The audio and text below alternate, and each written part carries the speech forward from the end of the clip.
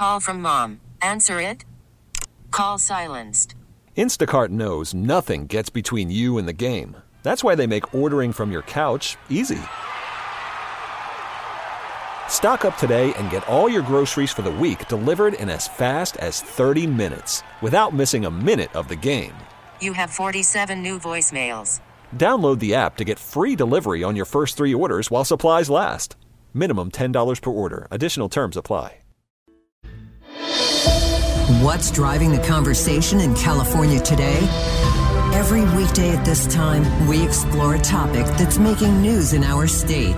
This is the State of California. Good afternoon. I'm Doug Sovereign, KCBS political reporter and host of the State of California, along with Patty Rising and Brett Burkhart. Well, before the midterms, we told you that California could play a pivotal role in deciding which party controls Congress. And now Democrats have clinched the Senate, and Republicans are on the verge of locking up the House, with a few last remaining California races ready to put them over the top. Yeah, there are only 12 House seats still undecided that haven't been called yet either way, and 10 of the 12, are in California. Any one of them will give the GOP 218 seats, enough to claim the majority. Democrats lead 7 of the remaining California races. Republicans lead 3. And in other states, Republicans lead 1 in Colorado and Democrats lead 1 in Maine. If all of those leads hold, we don't know that they will, but if they do, Republicans will wind up with 221 seats and Democrats will have 214, although 2 of those leads are so narrow, they could still swing either way. The seats that are still in play in California may not get called for several more days or even weeks in some cases, as some counties are extremely slow in counting their ballots. But just as we anticipated before the election, it is California that ends up holding the balance of power in its hands, Patty and Brett. And as you say, there are 10 undecided here in California. So which districts, Doug, are you keeping the closest tabs on? Well, Katie Porter versus Scott Baugh down in Orange County in California 47. That one's been really tight. She's up by about 3,000 votes or so in the latest count. It's been very slow. I think she's going to hold on and win that. But it's going to be close, and she knew it would be close from the start. So really watching that one, every few hours I check that one. Adam Gray versus John Duarte in the Central Valley in the 13th District. That's an open seat. Democrat Gray versus Republican Duarte. That is within about 700 votes at the moment. Gray has gone back ahead.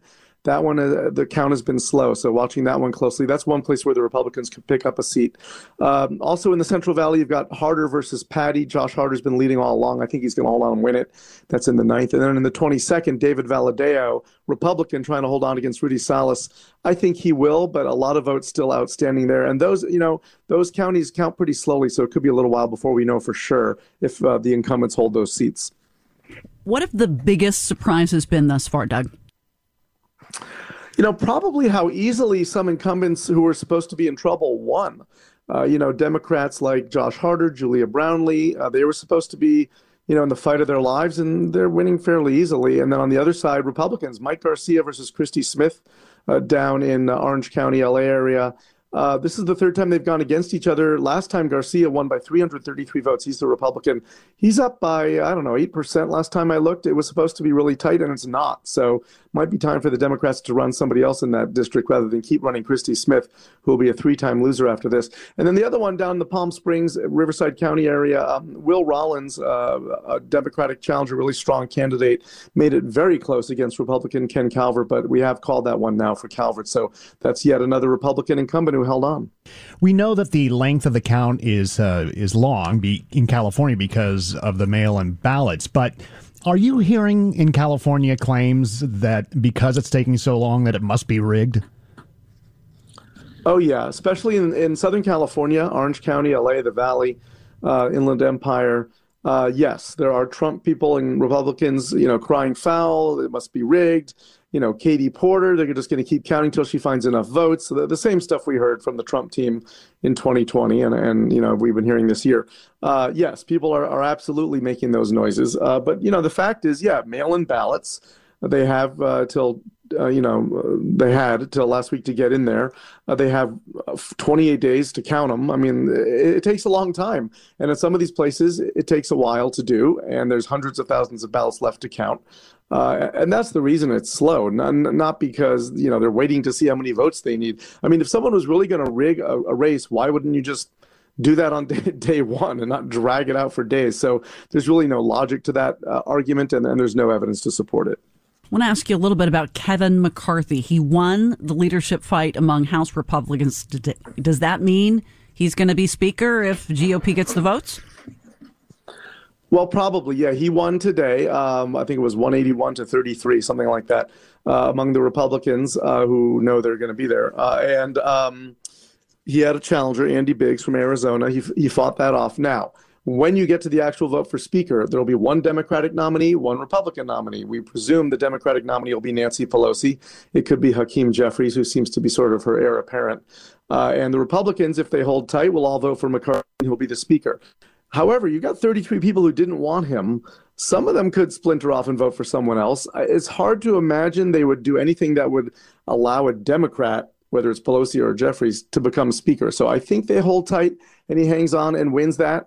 I don't know how long he holds it, though, because as we've talked about before, there's going to be this really restless contingent of right-wing conservatives who don't like him and don't want him to be Speaker, and they're going to try to keep him on a very short leash. In her first announcement since her husband was attacked, Speaker Nancy Pelosi said that attack will definitely affect her future plans. What do you think those plans are going to be? I mean, if I had to guess what she's going to do, I think she will stand for Speaker, presuming her caucus still wants her to, especially since it's sort of moot if McCarthy's going to win anyway. She'll be House Minority Leader, but I would not be surprised if in February, say, she announces that she's stepping down and she's retiring and she's leaving Congress, and then there'll be a special election in San Francisco to succeed her. She could also stick around for 2 more years on the theory that maybe she can get the speakership back in 2024. But I have a feeling, especially after what happened to her husband, that she may be ready to say, okay, this is it.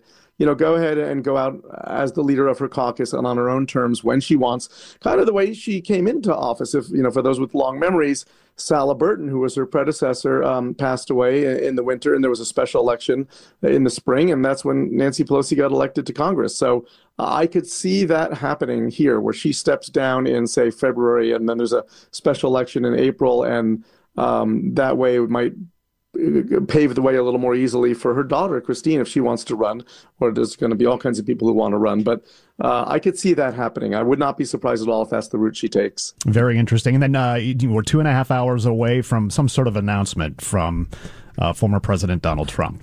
Your thoughts on what that's going to mean for the Republican Party and the race? Yeah, he's running. I mean, anyone who thinks he's going to come out and say he's not running, forget it. He's going to announce tonight that he's running, and we are off with 2024. And, I think he hopes to try to clear the field. I don't think that's going to happen. He's going to face some challengers, whether it's Ron DeSantis or someone else. But he will announce, and he'll get all the attention for a little while. And then I expect that President Biden will make his announcement sometime in January would be my guess. Whether he's in or out, that's when we'll know. And then we'll see where we go from there. Thank you, Doug.